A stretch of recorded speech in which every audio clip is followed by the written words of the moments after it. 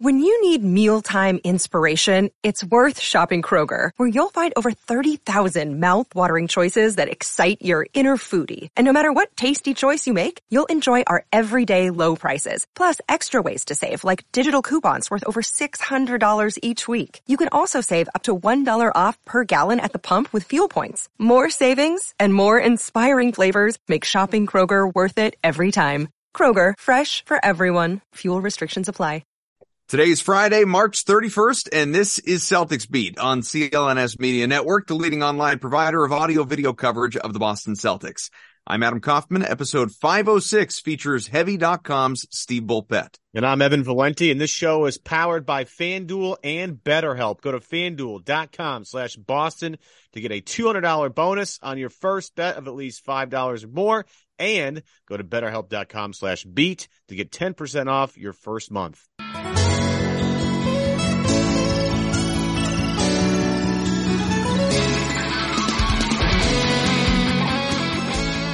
What's up, everyone? Welcome into a new edition of Celtics Beat. We are winding down the regular season. Playoffs are right around the corner, and my God, if you're anything like me, you have been on an emotional roller coaster with this team. We will talk about all of it. Adam Kaufman, Evan Valenti, and of course, you know us, you're sick of us. Steve Bulpett, good friend of the program here from Heavy Sports. Steve's good to see you. How are you guys doing? Well, now that you're here, we're doing great. We get to talk about all things going on with this team, and I think we have to begin with what's happening with these most recent games. Now, first and foremost, the Celtics blew doors in Milwaukee, absolutely killed the Bucks, beat them by 41 points, and somehow it managed to feel worse than that. And an ever important game, obviously, if they have any prayer, any hope of the one seed right now, but it would be a more interesting conversation if the C's had not completely defecated all over themselves in Washington just a couple of days before, when they were favored by 11, 12 points, odds makers going into that one, and lost by 19, 20 points. It was terrible. You're at full strength. You don't have Beal or Kuzma or Gafford or a number of other guys on the other side, and the Celtics just could not make a shot, couldn't get out of their own way. And it was a complete reversal of fortune in Milwaukee. It doesn't feel this way, I think, for a lot of people listening, Steve, but Boston has won 8 of 11 games going into the final 5-game stretch that we have in the regular season before the playoffs. So bigger picture, because that is what we deal with on this show. How are you feeling about this group right now? Well, just thinking of it, yeah, Tuesday in D.C., they picked a weird time to try to match Congress and do nothing. It's, I try not to read too much into any games, and I certainly don't read too much into last night in Milwaukee. Bucks, when the Celtics have a game where they just don't make shots and it affects them at the other end and all those things happen, we kind of chalk it up a little bit. And I think the same thing was with the Bucks last night. They were in a second night of a back-to-back. And once the Celtics let it be known that they weren't going to stop playing, that they weren't going to let someone back in, they were going to keep their defensive intensity up where it needs to be.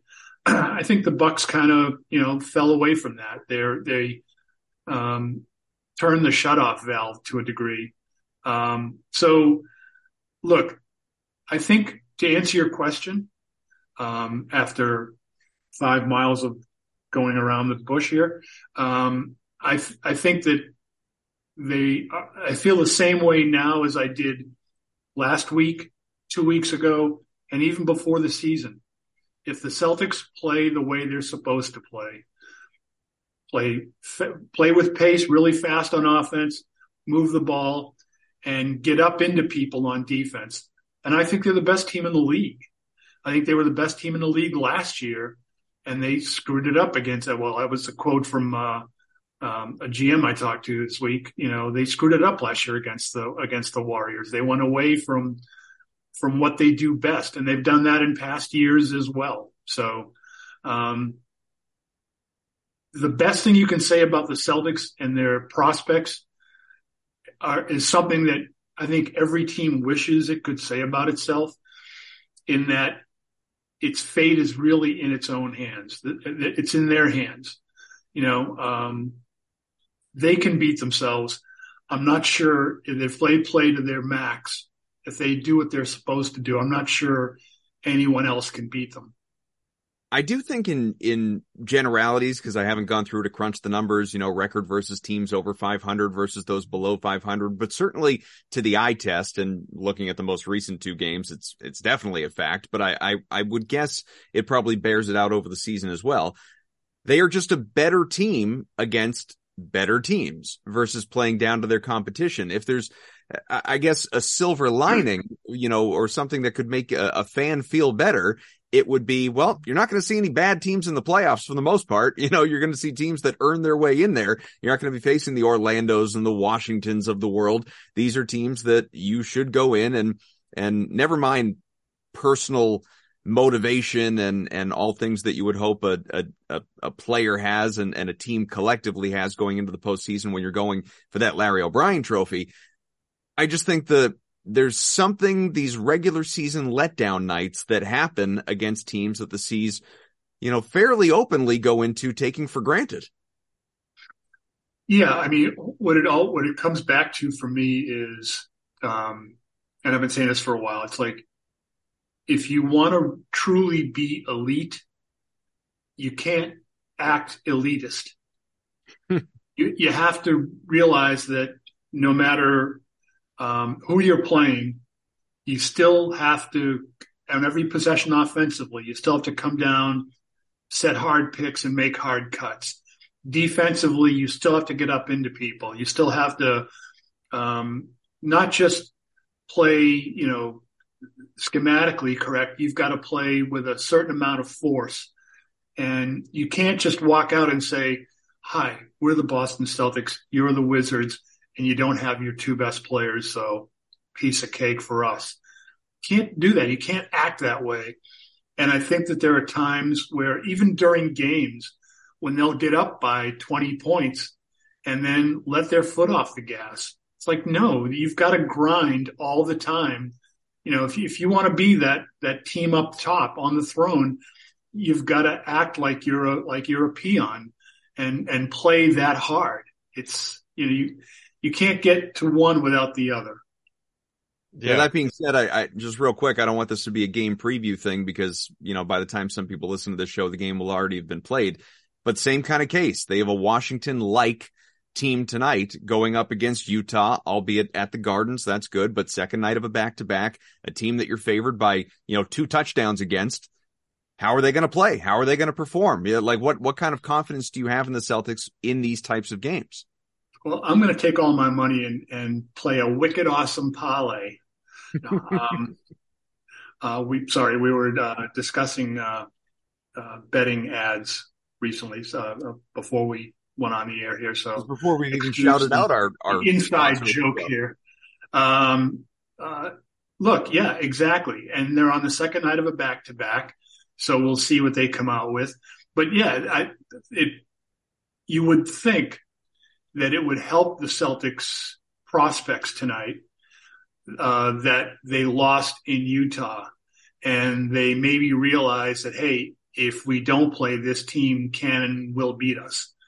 So, there's a lot of that. I mean, they need to get that mindset and build that habit so that they don't have to think, oh, we need to turn up our defense now. That's something that should be there reflexively. And the fact that it's not, I think can be a little concerning at times.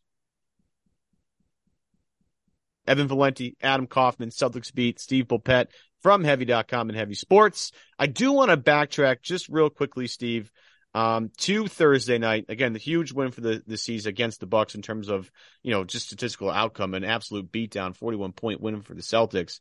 And I want to harp on something you kind of mentioned, because I somewhat agree with you. Like, after last night, what do you really take away from this? The only thing I really take away is that Boston saw that game, was like, we have an opportunity to show the NBA and the Bucks that, don't take us lightly. We're going to come in here and we're going to ramp it up and we're going to play our best game, be on our best behavior, play great defense, just to show everybody that we can still do this. I think there's at least, that was somewhat of a statement game by Boston. But I want to get back to So the Celtics have played the Bucks 3 times. They're 2-1. They have a 20-plus point win in Boston earlier in the year. They have a game in which they lost in overtime, but 4 of their 5 starters didn't play. And then they have this game last night. Plus the 7-game series that was an absolute slobber knocker, as one of my favorite verbs, adjectives, in the year prior in the playoffs. So my question is, with that 7-game series, and my question is, are the Bucks just not that good? No, like, what do we take away? Can we take away anything from any of these games, or is this just as simple? Like, okay, these are 2 best teams in the East. Who wins? Coin flip.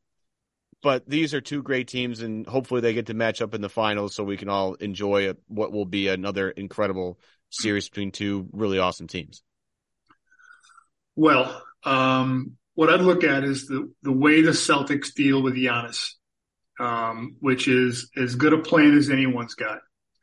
And I think, and a lot of stuff we're talking about here when we're mentioning the Celtics playing down to competition and all that is we're basically looking at human nature. And the Celtics load up to Giannis very well. Now, to do that requires making a bunch of shots so you can set your defense, or if you don't, getting back on defense, which has been a problem for the Celtics. They've been doing that against Milwaukee. The thing where human nature plays in is that Giannis is among the most competitive and hardest working players the league's ever seen. And he's going to try to fight through those things. So, if I'm Milwaukee and I'm playing Boston, then you're going to have really good games from Chris Middleton and Drew Holiday. Drew Holiday, still, to my mind, incredibly underrated. But those other guys are going to have to make shots and make plays. Brook Lopez, they've got a lot of good players. And so that's one of the things I would take away from this here is how is Milwaukee going to deal with that if they meet them in a series? Because the Celtics are going to make someone else beat them. Oh, and the other problem could come in is if the game gets called really tight, then, Giannis could live at the free throw line where he, even though he's not he's not Rick Barry or Calvin Murphy there or Larry Bird or Steph Curry, he's still going to make enough of them that can hurt you badly. I think there are plenty of NBA fans, maybe unless you root for another team in the Eastern Conference, obviously, but there are plenty of NBA fans that would like to see a Celtics-Bucks playoff series. It would, you're talking about 2 of the better teams in the league, obviously, and 2 of the better teams in the conference. It would be a fun matchup. There's history there. There have been comments made on both sides. Giannis and Tatum going head to head, not to leave Brown out of the equation because we already know how Jaylen Brown feels right now. But, I think all of that would be. Last night you had Thanasis and Blake Griffin going head to head, literally. That's right. So we definitely need that matchup. We'll have Blake out there wearing Jaylen's mask. But what I'm wondering is, before we get to that point, if we get to that point, is there a team right now? Because I agree with you, Boston's fully capable of beating itself. But is there a team independent of that would worry you as a Celtics fan, that you think, man, that's a good matchup? Like, as an example, if this plays out to where the C's see the Heat in the first round of the playoffs, that matchup and those shooters just forever, and Jimmy Butler being Jimmy Butler in big game moments, that matchup forever concerns me. That is, I could see, not that I would predict it, but I could see Boston going out in the first round in Miami and everyone feeling absolutely terrible about it. Is there a team? Is it Miami? Is there a different team? Is there one that actually does concern you going against Boston? If I'm the Celtics, I think you would hope that every team would concern them so that they would, take everything seriously. They should smoke Miami. But if they don't come out and, put the foot on the gas and keep it there, then they'll have trouble because the Miami will hit a couple of outside shots. Max Strus, one you let get away. And hit 3 or 4 shots, and all of a sudden, instead of playing your moving the ball, cutting, passing game, guys are going to come down and say, I'm going to go make a play now, and the offense just devolves from there. So all those teams should scare you. in terms of teams that have a more legitimate chance, with talent to beat the Celtics, Philadelphia, they're still getting their stuff together in a lot of ways, and Embiid is a beast. So, but what's funny though is that any team can have trouble with a lesser team. We all look back at 2008 and said, hey, the big three, that was a wagon. Those guys were incredible. Yet first round series, they had to go to game 7 against Atlanta, which I believe finished 28 games behind them in the standings. They needed home court to get out of that series. Same thing against Cleveland in the second round. They didn't win a road playoff game until Detroit in the conference finals. So, don't take anything for granted. I wouldn't. And if the Celtics do, it'll be at their own peril. Yeah. There are a number of, well, go ahead. Well, I found it curious. I'm trying to remember if it was you or your colleague, Sean Devaney, who had it in their most recent article, an article that came out this week about how, I wouldn't want to see Boston if I'm another team. I don't remember if it was you or if it was Sean, but somebody had a quote. Was it you? That's what I thought. Yeah. There was a quote in there, buried in there was, if I'm any other team. If it's something good, it's usually Sean, but in this case. It happened this one time, happened to be you, Steve. I think we've lost track. Yeah, right. One for Steve. There you go. I think we've maybe lost track of the fact that, we live in a Celtic centered universe. So a lot of the times, everything is sort of like, okay, who should Boston be afraid of? But there's a flip side of that coin that I don't think a lot of us consider is how do other teams feel about the Celtics? And I read that quote and I was like, yeah, if Boston's coming into your place or you have a 7-game series with the Celtics and you don't have home court, I would be, if I'm Philly, I feel like Boston's sort of our boogeyman here where doesn't matter what we do. As Embiid said, this isn't a rivalry. They always kick our ass. So I feel like as much as we sit here and talk about how, Boston should be worried about this, and that, other teams should be terrified that Boston seems to maybe be riding the ship here at the end of the season. Yeah, I'd say to a degree. But it's, like I said, it's still kind of in the Celtics' hands, but you're dealing with guys that are really good players. And Embiid, Harden could all of a sudden, go off. The schedule becomes a lot more advantageous for older players in the postseason. And Tyrese Maxey is a budding star. They got guys that can play. So I think, the Celtics should be concerned. The Celtics have to play as if they are concerned. It's when they don't that they get into trouble. So, I would look at it that way as well to a degree, but can't take anything for granted.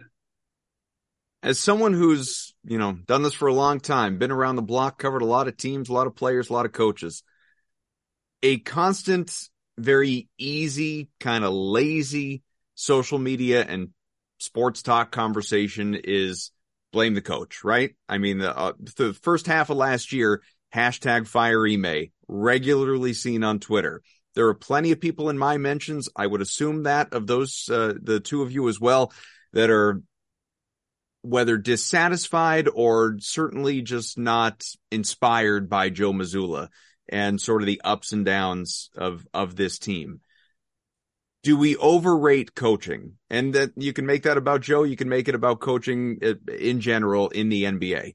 Do we overrate the importance of coaching once you have a loaded team? It's one thing if you have a rebuilding team or a team that's kind of on the cusp trying to get over the hump. But once you have a loaded team, a true contender, which obviously Boston does, do we overrate the importance of coaching versus the guys simply going out there and doing their jobs? Yeah. Next question. No, I mean, absolutely. I find it amazing. Look, I know we've talked about this in the past. The Celtics lost in the 2018 playoffs, Game 7 at home against Cleveland. They had it in their hands. And trust me, the Warriors were really hoping the Celtics wouldn't, come out of the East. And they proved how happy they were by walking all over the Cavaliers in that final. But the Celtics got knocked out because they started playing hero ball and at the most inopportune time. Same thing happened in 2019. Same thing happened in 2020. 21 different. Last year, undisciplined against the Warriors, and the Warriors were like, I don't think the Warriors felt that they were a better player for player team, but we go back to, Grant Williams' comment from this summer. We had more talent, but they were more disciplined. It's like, well, discipline's kind of a talent, So yeah, I think they, those are key. That's key stuff. I agree. And the coaches didn't tell the players, hey, look, screw the offense. Just go take the ball and go try to make a play. Why don't you drive into three guys and turn the ball over now? And as far as coaching, Brad Stevens couldn't get him to play the way they were supposed to when they needed to at different times. Ime couldn't in the finals last year. You remember the tweet I had, or someone had told me that during a timeout, were we allowed to use questionable language here? Oh, was this the Dwayne Wade? No, this is the what do you call it? No, that was a Mike Gorman story, the Dwayne Wade Utah story. No, go ahead. He brings the team into the huddle and say, "Will you guys stop playing like assholes?" Yeah, I remember that. Yeah, it was funny. The person that told me this, obviously, with the team was like, should I have said something?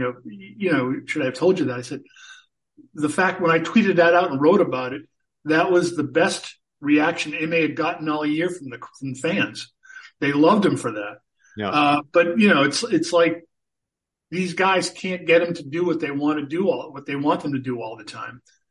One thing you got to give Mazzulla credit for is that he's doing a much better job of getting this team to run. Now, is he doing it, or are the players realizing that, look, if this team plays fast, I don't think anyone can touch them. It's when they walk the ball up, make it a half court, that all of a sudden, they don't move the ball as much. They have to do a lot more work. It's amazing to me how often the Celtics go away from what's best for them, even individually. If I'm Jason Tatum, I want to throw an outlet pass and just sprint, because even though I got to run, your life's a lot easier than having to drive through or run off of 4 picks and drive through 3 guys. This team in the open court is a wagon, and it's on them if they don't do it. So all that being said, no coach is infallible unless you're, Bill Belichick and you want to be judged on a 25-year sample size. So is there something Except for those Super Bowls? Yeah. It inspires confidence, what we've seen the last 3 years. Is there anything that you would nitpick? Anything that, down the stretch here from Joe, not like season long as he's found his footing as a rookie head coach, but over the last, 10 games or so with the playoffs nearing, is there anything that you feel like you would like to see that you haven't seen? Kind of in the same way that earlier in the year, people griped about the lack of timeouts. Now he's calling more timeouts. And, some people have had questions about the rotation, and injuries have played a role in that, and rest and all of that. But is there anything right now that I don't know, has been missing that you find yourself kind of, not Celtics fan, but just NBA fan watching and yelling at the TV? Well, I don't have the TV with ears, so I don't yell at the TV anymore. I realize that's just kind of doesn't work. I think that the times where I'd say, like, when this team is playing kind of lethargic, I would say, extend the defense. Pick them up 3/4 court, try to force tempo. I would look at doing that more. I think the timeout thing was absolutely the right thing to do, especially early in the year, because you need to want to make this team more self-reliant. I go back to the old story with the Lakers. Frank Hamlin was an assistant coach there, was a really close friend, who's since passed away. Really great guy and a really good coach, lifer. He would tell me that he'd be on the bench and someone would make a run against the Lakers. He'd turn to Phil Jackson and say, should we call a timeout? And Phil would say, using a little bit different language, hey, they got themselves into this. Let them get themselves out of it. And I think that the more you can get the team to realize to correct its own mistake instead of looking to the bench or looking to someone else to solve their problem, that works out in the long run. You're seeing him call a few more timeouts now because you want to get into that pattern of how you're going to deal with things in playoffs, et cetera. You're not going to potentially sacrifice a game to get to develop habits at this stage. So I was on board with the timeout thing, and as far as rotation goes, I think a lot of people have to, and even if he'd have been a veteran coach, when you've got a new team, you have to really figure out who works best with whom, and it's not analytics. You've got to see it. You've got to be able to feel it with, does a guy's confidence go up when he's in this spot, that spot, who he's playing with? Is a guy a really good cutter? Is he playing with a guy that rewards cuts with passes, or is he playing with a guy that's got his head down? You've got to learn how to mix and match that. And there have been difficulties because of the Rob factor. I kind of look back and said, I think they should have seen more of Rob Williams against Washington. Like he only played 15 minutes or something like that, or very little. But the team didn't do well necessarily with him on the floor, but he might have been able to do something defensively. And then when the injury report came out before last night's game that said he was questionable with some knee issues, I'm going, okay, maybe this is why he didn't play more against the Wizards. There's a lot of stuff you've got to monitor as the season goes along, and getting this team to the postseason in one piece, and in the piece that's most able to do what you want, it's kind of juggling. It's a juggling game. Ev, I'll let you go in a sec, but I don't know. In some ways I've asked this question sort of over and over and just from different angles, right? Like we were talking about the ups and downs of the season. We were talking about Joe just now. If we're talking about the players, I thought an interesting, and maybe it was sort of nitpicking sound bites or whatever, but I'll give our guy, John Zanis, big part of the network here. I don't know, Evan, you probably saw it. He put out a tweet, I think yesterday, comparing and contrasting the Bruins and Celtics and just what you hear from these guys after a letdown loss. And it was quote after quote from the Bruins of basically saying, it's on us to get better. And from the Celtics, the theme was more or less shit happens. Do you think that these guys are, and this, you could rope the coach into this as manager of minds and motivator and all of that if you want to, or you just say, hey, these are professionals being highly paid and you shouldn't need to be motivated to chase a championship. It's all about them, kind of as we talked about before. Do you think the players, from what you've heard from them, what you've received from them when you've spoken to them, are they in the right headspace? Like, did they have the win at all costs, grit mentality, whatever cliche you want to throw in for a deep championship chase coming off of the letdown of last year? I think it would make fans feel better if the Celtic players were more publicly accountable. It doesn't mean that they're not. I mean, what you see in a post-game presser or an interview situation is not necessarily what's behind closed doors. Mm-hmm. Joe Mazzulla sitting at the podium is different than Joe Mazzulla with the players. Trust me. Okay. Joe Mazzulla is a competitive freak. If you see them play the coaches' games before, a few hours before tip off, this guy's a lunatic. He's like he's got a lot of Marcus Smart in him, or Marcus has a lot of Joe Mazzulla in him. So he's not the way he's, with the media, they're trying to keep a lid on things and look cool and all that. And, but I think, I think it would make fans feel better if guys would say, hey, look, we screwed that up. We can't let that happen again. But it's what do they put on the floor that makes the difference. And to me, it's like, like when you lost to Orlando, Sean Devaney and I did a podcast leading into that long homestand, and he was saying, well, the Celtics got it, they get in a great spot now. They get this homestand against some lesser teams. I said, watch out for the Magic. They are going to come in here and they're going to be firing away. And if they make some shots, the Celtics are going to get all, anxiety's going to creep in, and so losing to Orlando on that Friday night, not a surprise to me. Losing to them again on that Sunday afternoon after you've basically been chastised by your loss 2 nights earlier, that was a little more surprising, I kind of agree with what you're saying, but it's also, the nature of players, to not get too high, not get too low. You kind of want that, right?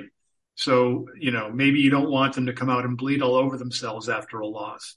Maybe it's not the most healthy thing to do, but I just think it would make fans feel better. So I agree with you on that count. Yeah. You want a player to sound like, and I'm not suggesting a player doesn't feel it. They feel it more than we do. They're playing, but you want a player to sound like they care as much as the fans care, right? And that's get that. That's actually something I've been really on for years. That the definition of player cool is to act like, hey, no big deal, and I think that's terribly bad for business.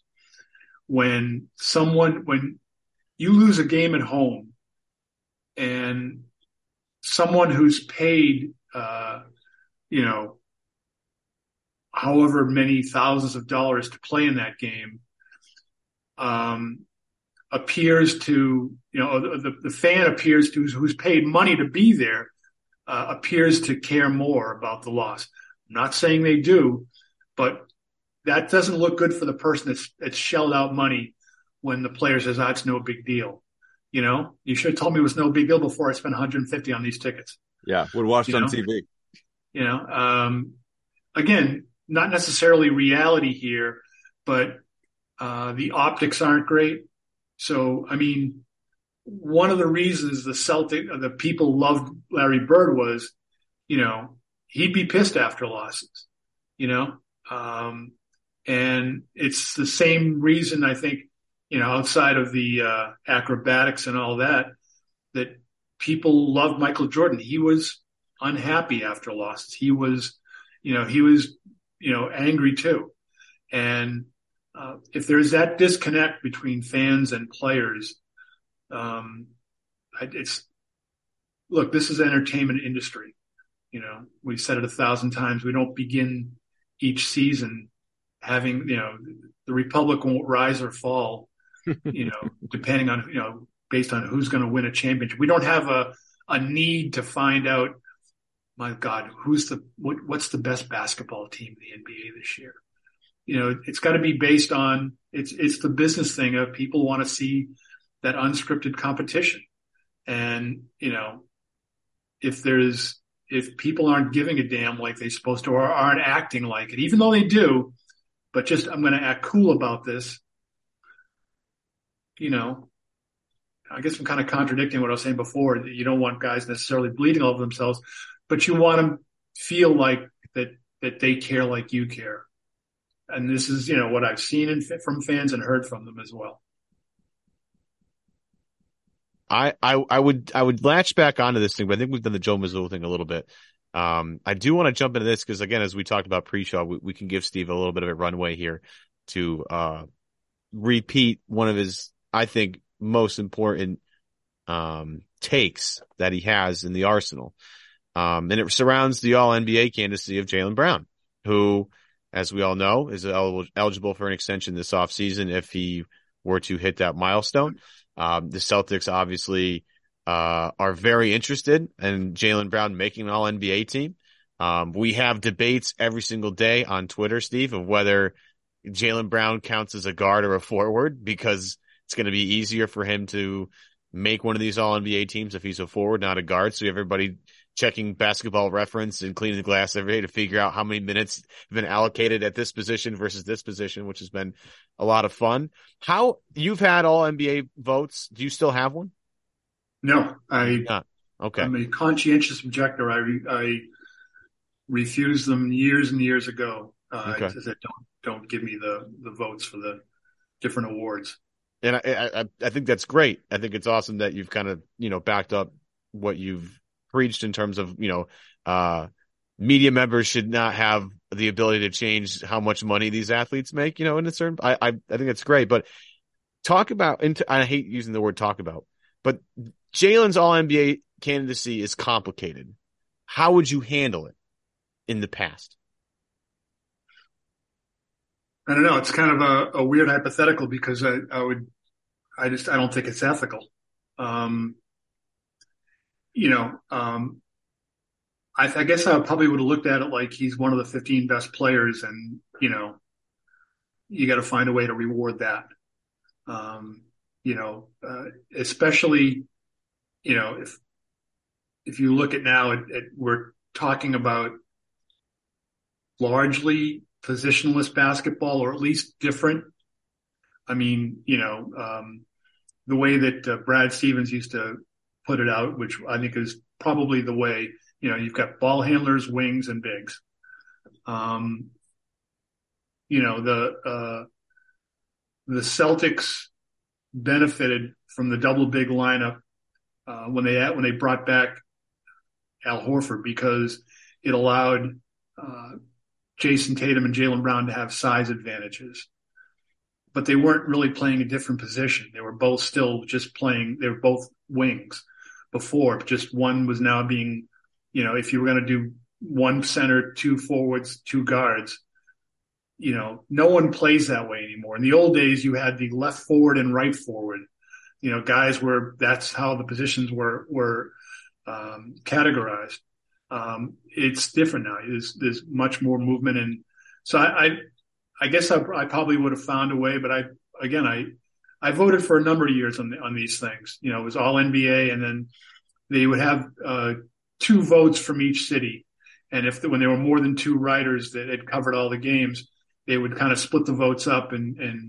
But I just don't think it's ethical that media members, that journalists covering the game, covering teams, should have an effect on how much money that player makes.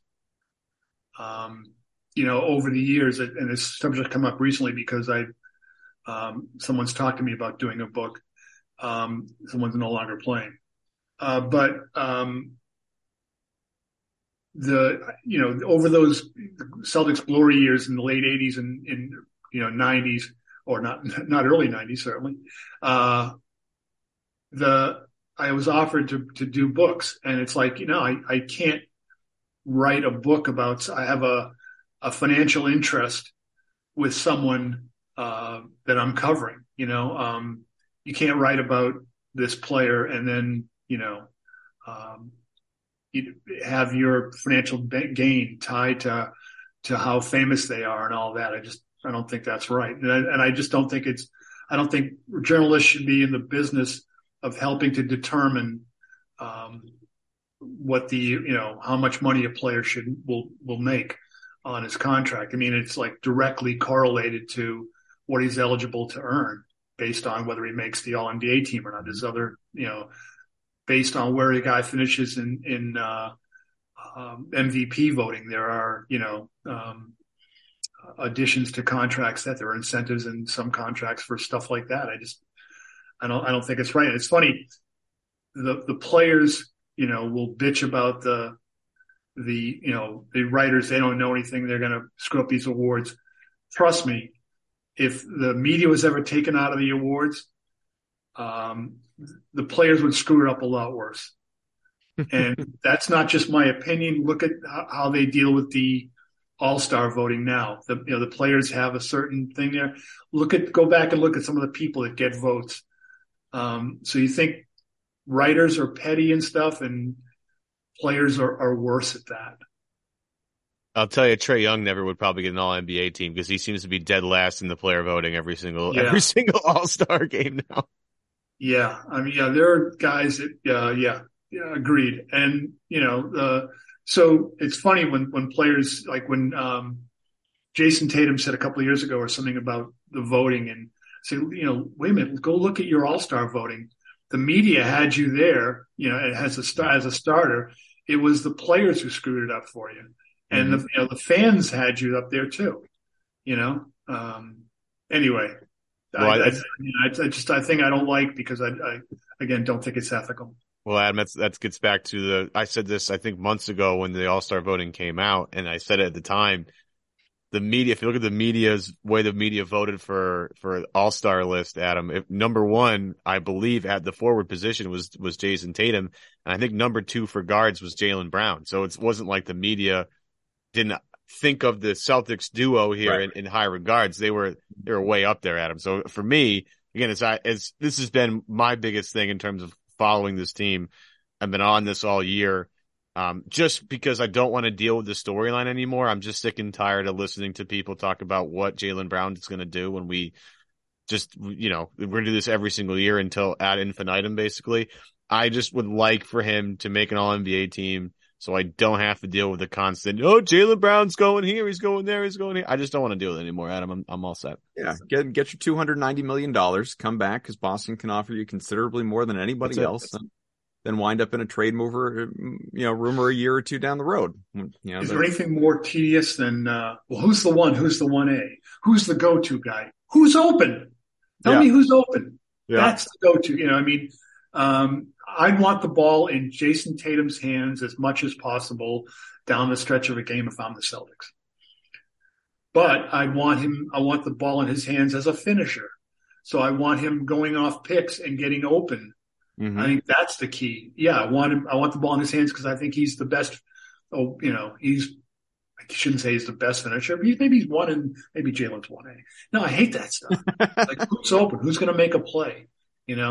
But it's going to take other people to get him open because we see that when he has the ball up top, same thing with Jaylen, and they drive 1-on-1 becomes 1-on-2 and 1-on-3, and that's where the Celtics get knocked out of the playoffs. So your two best players aren't your two best players unless the other three guys in the court are where they're supposed to be, and unless your two best players are using them properly, right? Let's go full circle with this show before we get out of here, or at least the last thing from me anyway. I don't know if Evan has anything else. But as I mentioned, including tonight's game against the Jazz, 5 games left in the regular season. The C's 2 games behind the Bucks because they took that very important one last night in Milwaukee. You have had a number of people associated with the organization, be it players, coaches, whomever, say, whatever, don't care about the 1 seed. We're going to wind up where we wind up. It's kind of how I feel, quite frankly, and have felt all along. Like, just take this team healthy into the playoffs. That is the priority. I feel they are capable, even if some teams scare me more than others, they are capable of beating anybody in the league, anybody in the Eastern Conference, all of it. But then you also had Malcolm Brogdon come out recently and say, getting the 1 seed is very important to us. So how much do you anticipate in these final 5 games, given that it is, however implausible, it is within reach? Are the C's going to bust their asses going for the 1 seed here, or are they going to start to prioritize rest down the stretch? I think they should go for it because you want to still build that reflex. And the part that people kind of leave out here, it seems, is that they're going to have a week, because while the play-in stuff is happening, they're going to be practicing and resting and all that stuff. So they're going to have time to get themselves together, right? So I wouldn't be so worried about, overexertion in these games here. I'd be more looking to, hey, look, go after this stuff, because you don't want to be in coast mode. You don't want to be playing a prevent defense as you go down the stretch here. You want to be in that mode of, we're playing hard, we're playing to win. Maybe some other guys get opportunities a little bit. Maybe you play guys a few more minutes than otherwise they would have. I don't have a problem with that. But to say that you're not going to go after these wins here, I'm going to be interested to see tonight if Al Horford plays. It's a back-to-back. He hasn't played so much, but they got beat on the boards really badly by the Jazz that game, recent game. So I'd be interested to see whether he says, okay, look, I'm going to give this a go here, because they got 3 days off after tonight's game. So, will he give them some minutes? I'll be interested to see. All right. Ev, anything to add? No, I'm good. I'm happy that the end of the season is here. We can actually, because again, this point is a long season. I'm ready for, especially because some of these games where they drop, I get really irritated. Because it's like, but I'm ready for the playoffs. I think we all are at this point, because it's been since October, November here. I'm ready to, because, you got good things coming. You got summer coming. Baseball just started. The Masters is coming up. Like, it all kind of happens. Championship, the Final Four is this weekend. So I'm ready for the marathon, so to speak, because this is, obviously a one season, but the postseason is a whole different animal. Yeah, if the Celtics screw up, you got the Red Sox to look forward to. I can't wait. At least long playoff run out of the Bruins. Let's count on that. All right. Wood, man. Jeez. Yeah. Hopefully the President's Trophy doesn't go and screw everything up like it always does in the NHL. All right. Thanks to Steve Bulpett, to Evan. I am Adam. Thank you for being with us, watching along on YouTube, listening wherever you find podcasts, rate, review, subscribe. Thank you to our sponsors. We will be back at it next week as we get closer and closer to the start of the postseason. Thanks for watching, listening, all of it. See ya.